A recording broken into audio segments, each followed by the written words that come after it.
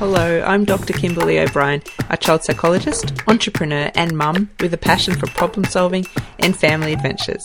Join me each week for practical tips and on-air consultations with the smartest, kindest parents and their incredible kids. Find answers faster, do things differently and take your family further. This is Impressive. This episode is sponsored by brightchild.com. Now let's get started. This is episode 8 of Impressive, and I'm your host, Dr. Kimberly O'Brien. This week we're speaking to a consultant, Jana Lundquist. She is based in Montana. I met her recently at the BizChicks Live conference in LA, and I met her there previously as well in the year before. Jana is one of those people that just lights up a room. She's a great communicator. She helps leadership teams to make decisions that drive long-term success. Jana is also a busy mother of 2. She has a 3-year-old and a 5-year-old and husband Tyson. Together, they're working on a current parenting challenge, and that is trying to get the kids to sit at the table for longer than 2 or 3 minutes. It tends to happen in the evenings when they come home from work and school. There's a whole lot going on. And I thought this episode might be particularly interesting for listeners that are preparing for a big Christmas banquet in the next couple of weeks.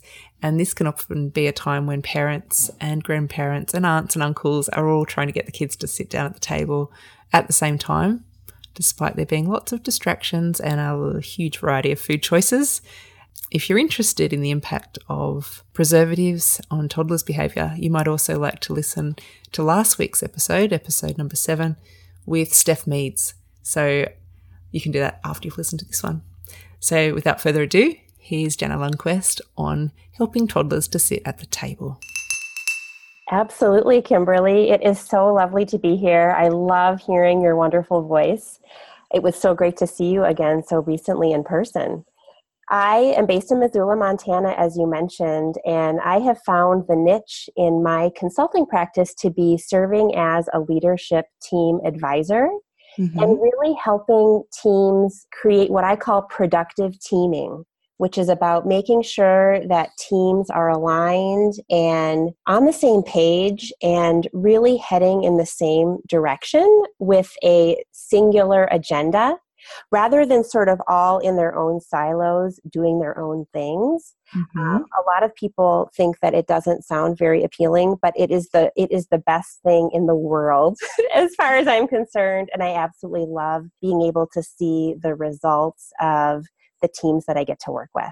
I love your little catch cry there, clarity yields results. And I'm thinking that if everyone's on the same page, then they're all working in the same direction and everyone's crystal clear about what the goals are. Is that how it kind of pans out after a session? That's exactly how I think of it. You know, it's funny, I started my business after my younger child was born, and I thought of the name of my business and that tagline at a middle of the night nursing session. But nice. Clarity yields results really has stood the test of time. And that's exactly right. When we all know what the expectations are and what the goals are, it's easier for us to do our individual parts to help achieve that. I love it. Are organizations really open to feedback, or do you need to kind of work through resistance or any kind of defensiveness, or how does it usually pan out? Oh, that's a great question. Of course, it always depends. It depends on the organizational culture and maybe what's going on at a certain point in time. Oftentimes, I can sense whether there's psychological safety on a team or not. You know, if there's a lot of fear or a lack of trust, there's probably more work that needs to be done up front to get people to let their guards down a little bit. And the more that trust grows, the more people know that they can count on each other, and the easier it gets from there. So it's kind of around building trust and helping people to feel confident in their roles within that organization and not threatened. Absolutely. And I think the more individuals can understand that a successful team raises everyone up and it's not a zero-sum game, and that a colleague can do well and that improves the performance of the entire team rather than threatening someone else on the team. I love it. Can we bring that back to now your family dynamic, and do you play the leadership role in your family of 4? And can you tell us a little bit more about your family, your children, your partner, and then the roles that you play within that dynamic? Oh, this is very interesting. I didn't expect to go here. No. Love it. Absolutely. So I have a young family. My husband, Tyson, and I have been together since college, and he has an active life as an entrepreneur himself. Mm-hmm. And we have 2 children. My daughter Keenan turns 5 tomorrow, and my son Lucas just turned 3 this fall. So we have sort of graduated from the strollers and diapers phase of our lives into more of the preschool enjoyment and opportunities and challenges that go along with that greater independence. I can just picture that. I'm thinking lots of prepping, maybe lunch boxes and things like that, and drop-offs and pickups. And Lots of drop-offs and pickups, a little bit of, they're taking a hip-hop dance class this fun. fall, which is adorable. So not too many of those outside activities, which I understand just grow and grow as kids get older.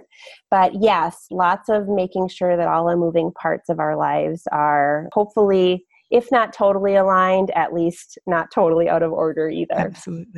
Absolutely. That sounds awesome. I'm just thinking, like, what's a day in the life of, a family life look like for you guys? Like, what time are they awake? And then meal times, bedtimes? Yeah, absolutely. I would say our awake time with our kids lasts from about 6:30 in the morning until maybe 7:15 or 7:30 in the evening. My son is our alarm clock. He has sort of a kid alarm clock, not an alarm clock, but a kid clock in his room that shows visually when it's okay for him to get out of bed. And as soon as the bunny is awake, which is the light that comes on his alarm clock, he comes down and gets the day started for the rest of us. They actually have breakfast and lunch at the preschool they attend, so all of that happens there. But then we all, my husband goes to his office downtown and drops the kids off. I work out of an office that's attached to my home. And we all come back together around 5:30 in the evening for dinner, and maybe we can talk about that, and some fun evening activities of one kind or another. That sounds good. So tell me a little bit more about dinner, and is that your current parenting challenge? I'm thinking with those age groups, that would be pretty common. It is our current parenting challenge. It's the time of day. I've heard people call, right after school, after work, a number of different euphemisms. It's a hard time of day. People are worn out. We've all given our all during whatever day we had over the course of the previous hours. But I find that it's really critical that we sort of get dinner on the table as quickly as we can once Tyson and the kids walk into our home. But we're having a lot of trouble sort of developing norms or guidelines and sticking to them around even just sitting for a certain amount of time at the dining room table, having dinner together.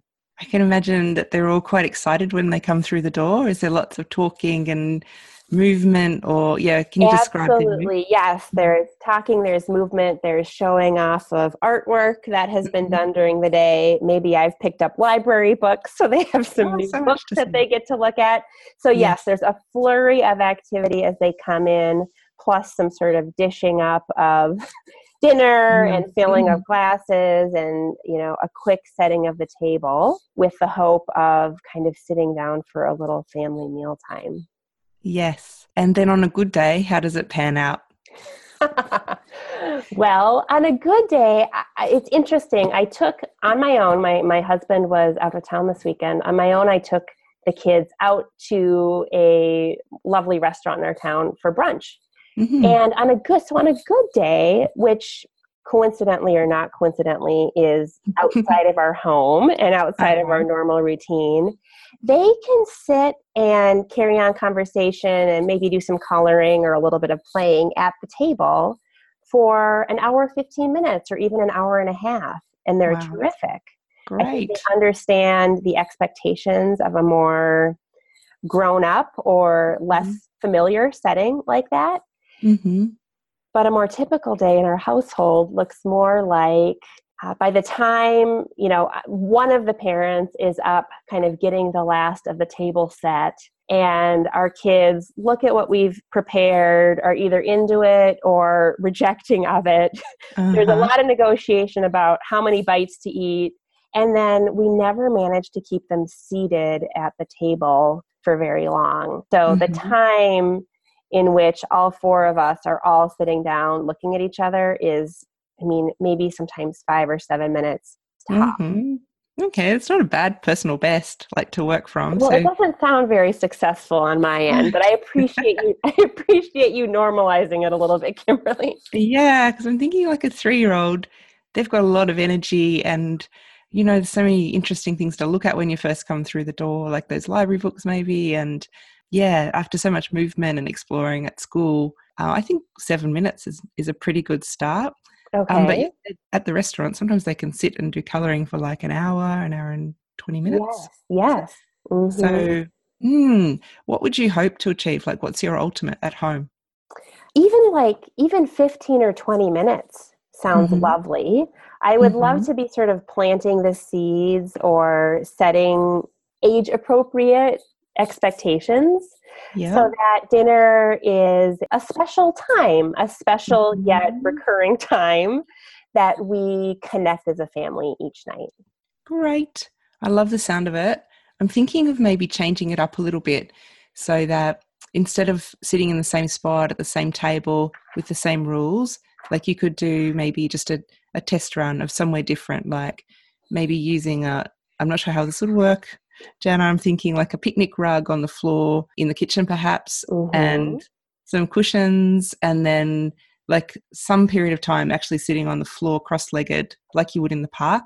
So it's a little bit interesting and different. Sure. You could have some music on, or you could, drop the lights and have some candles going, higher than where you're sitting, so the kids are not grabbing at the candles. Sure. But just something that's a little bit special and different, just to see whether you can get past your 5 to 7 minute focus. Right. I love those ideas. Night.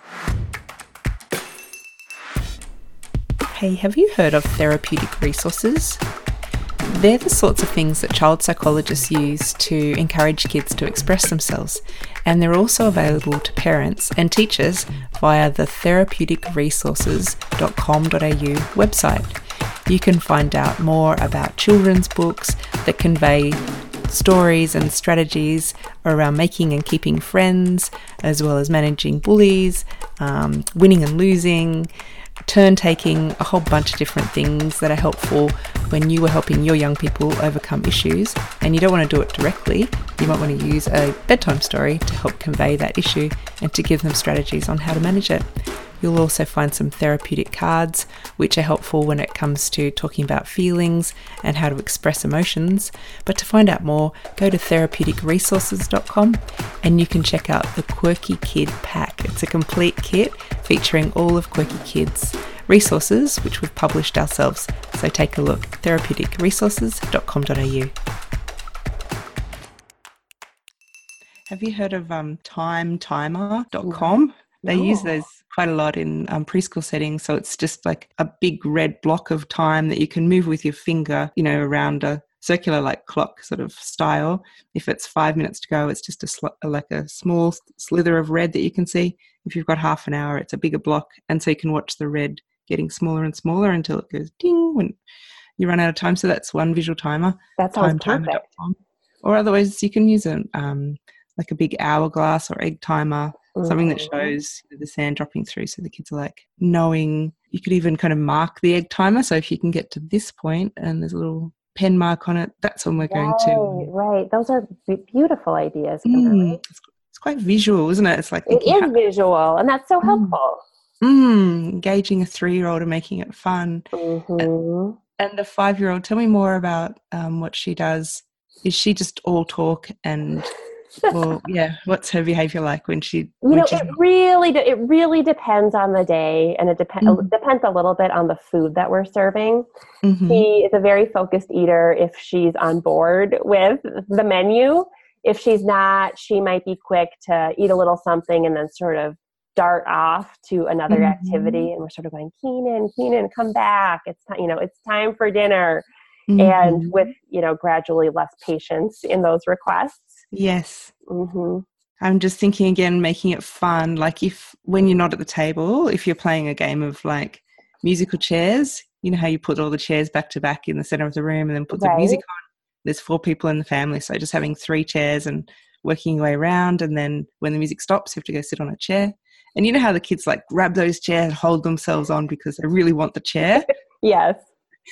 I feel like we could maybe let Kina know that during dinner, it's kind of like a game of musical chairs where you've got to be stuck to that chair. Like that's the aim of the game. You can't slip out or give your chair up. You got to own that chair.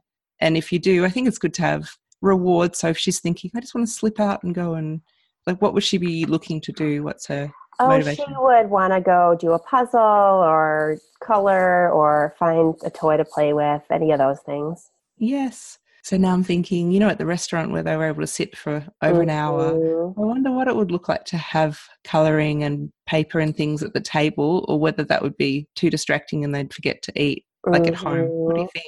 Well, they eat at the restaurant. The food's probably also a little better than what we have on a typical Tuesday night, right?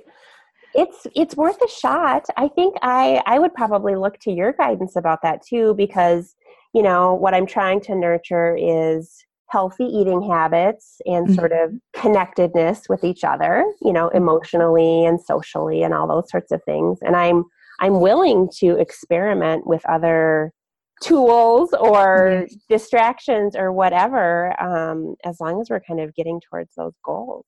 I love it. So use it kind of as a motivator. So if you can sit on your seat for the first 2 minutes, then yes, you can pull out the little box of pencils and colouring paper. Yeah.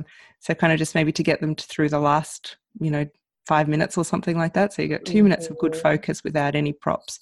And then 5 minutes of getting over the finish line, which is like that 7-minute mark or the 9-minute mark with the props. And then this is a little different question than a little kind of an additional question. Mm-hmm. Do you have any guidance about how much we should be trying to control how much they eat of a certain meal? Or are there ways to be, again, healthy about that? We're not trying to just make them eat to eat. And obviously they ought to play a role in deciding what they enjoy and what they're hungry for and that sort of thing. Do you have any good rules of thumb about that? Yeah, I think no negotiating. So it's not like one more bite and then you can leave the table, or one more bite and then you can have dessert. If there's too much negotiating, then it sort of gives them too much power, and it's like this kind of devalues the meal. So kind of thinking more of like, oh, I made that today and I put a lot of love into that. Like I rolled those little meatballs I had the music on while I was rolling them. That kind of like, I really enjoyed making that meal for you, and you guys are really going to enjoy it. And, that kind of, it's not so much about what you've created, just more the intention behind it. So they're like, oh, Mum's made something special and she's really proud of it. So it's not about the calories necessarily or the transaction. It's more about the experience and the intention. The meal itself. It's important to Mum, and she's put the time in. And so just because you've already got that love and respect from them in your relationship, so you can be quite influential without needing to go through all the, nutritional facts and figures and things like that. That never goes very well anyway. Yeah. So I'm glad that you're giving me permission to stop that. Okay, that sounds good. And also smaller portion sizes. So again, you can have success. It's like you ate a lot, or you've done 3/4. Try not to do too much dividing of the plate. Let them have control of the utensils, or for the 3-year-old, he's more comfortable using his fingers, and that's the way, the meal's designed to be eaten with the fingers. Then, let them do it their way rather than reaching across and correcting them or anything like that. So the atmosphere should just be pretty light and playful. And I have found that sometimes when kids don't want to come to the table, like often when they're older, and, sort of between 8 and 10 years, sometimes they're just feeling a bit anxious before meal times, because that's when, Dad's just come home from work, or Mum's really particular about how things are supposed to be. So, try not to have a big behavioural focus, more about so good to spend time with you guys, and we'll put the music on, we've got the candles. Yes. This is going to be so setting nice. The tone for the evening together. Yes. That's brilliant. Yeah, so it is kind of a little bit of a change, I guess. But you can also have a family meeting around that to say, I just want meal times to be more fun. What about you guys? What do you think we could do? to make it more Yes. fun. Yeah, and they're both verbal enough that they'll have some ideas, right? Mm-hmm. And they'll probably be more bought in if we're incorporating their ideas into the process. Yes, yes. Maybe there could be a little games, the girl likes, sorry, I can't say her name. So that's okay. Yeah. As she likes puzzles and things. So if they can stay at the table for that period of time, instead of getting right into washing up and jobs straight after dinner, it could be like, right, now it's puzzle time, or now it's your little boy's choice to make the, after dinner game. Yep, absolutely. Could be hide and seek. Dinosaurs this month is what we might be doing with him. Mm-hmm. Mm-hmm. Yeah, sounds good. Yeah, so there's a little more instant gratification rather than dinner, and then we clean up, and then we'll give you the attention that you're looking for, kind of give them attention through the dinner, and then have kind of the payoff of a fun activity right after our allotted time has been completed. Yeah, sounds good. I can't wait to share this with my husband. We're going to be incorporating your ideas ASAP, Kimberly. Oh, that sounds good. Let me know how it goes. I will. Thank you so much. No problem. So let's wrap it up. Thanks so much for asking. It's such a good opportunity. I just love consulting to high achieving CEOs and like having the opportunity to hear how well you're doing with work, and then one tiny thing you'd like to fix at home. That just fills me with like gratitude, because I love brainstorming and making things better, because in every family it's the same situation. There's always a new challenge to tackle. Absolutely. Well, and I love being able to access experts like you, Kimberly. And Jenna, how will they go when there's more than just your immediate family at the table? Does that lead to more challenges? I'm just thinking of when our kids were that same age, sometimes a grandparent would, jump in and say, hey, sit down, would like change the tone of the... Isn't that interesting? That's a really interesting question. We'll actually have a pretty small group. Just 2 grandparents will be at the Thanksgiving table in addition to us. So it'll be a relatively small group of 6. Mm-hmm. But it can depend on who's at that table. In this case, my mom and her partner are extremely supportive. And so once I clue them into some of the ideas that we'll be incorporating, they'll be completely on board and in alignment and supportive of trying to nurture some of these good skills for them. Sounds good. I also had a thought about how they have their breakfast and lunch at school. Yes. I wonder, have you ever observed the way they do their meal times, and are there things from that you could take home? That's a good idea. I observe breakfast sometimes because they're sort of serving breakfast as the kids arrive in the morning. I haven't been there around lunchtime, but I could definitely pose that question to their lead teacher to say, are there any sort of rituals or other ways that you do things that we might incorporate at home? I remember when our son Benji was about 3 years old, at their preschool, they would sit the kids in little groups of maybe 4 or 5 on a mat, and then the teacher would sit on a chair in front of them with like a tray of finger food, and then she'd use tongs to pass it to each child as they raised their hand. So it was quite structured, and the kids were like puppy dogs, just kind of sitting and focused and ready to get the next snack when they'd finish the first. Waiting for the tongs to come their way. Exactly. And so different to a standard family mealtime. So we would do the same as you guys. We'd sort of sit around the table and put the options out. And after the high chairs, we used high chairs. I don't know whether you did that with your... We did, guys. Yes. And those were brilliant, of course, because they were strapped in. Yeah. Right?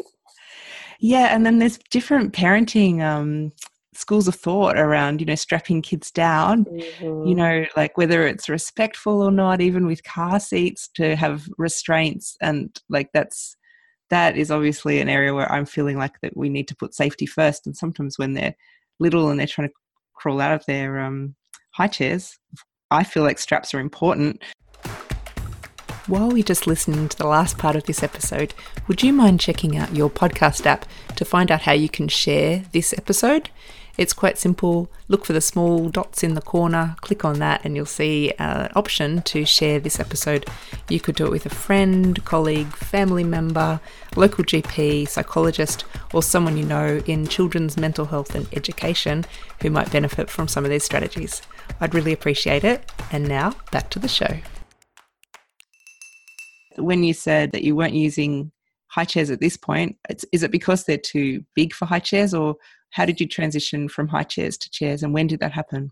You know, we kept my daughter in a high chair for a long time. My son, he just got to a point probably before he turned 2 where he just refused to sit in it anymore. Mm-hmm. You know, where it would be a kicking yes. wrestling match to get him into the chair or into the tray. Yes. And so we just kind of gave in more or less at that point and let him sit at the table in a regular sort of adult chair with the rest of us. Yes.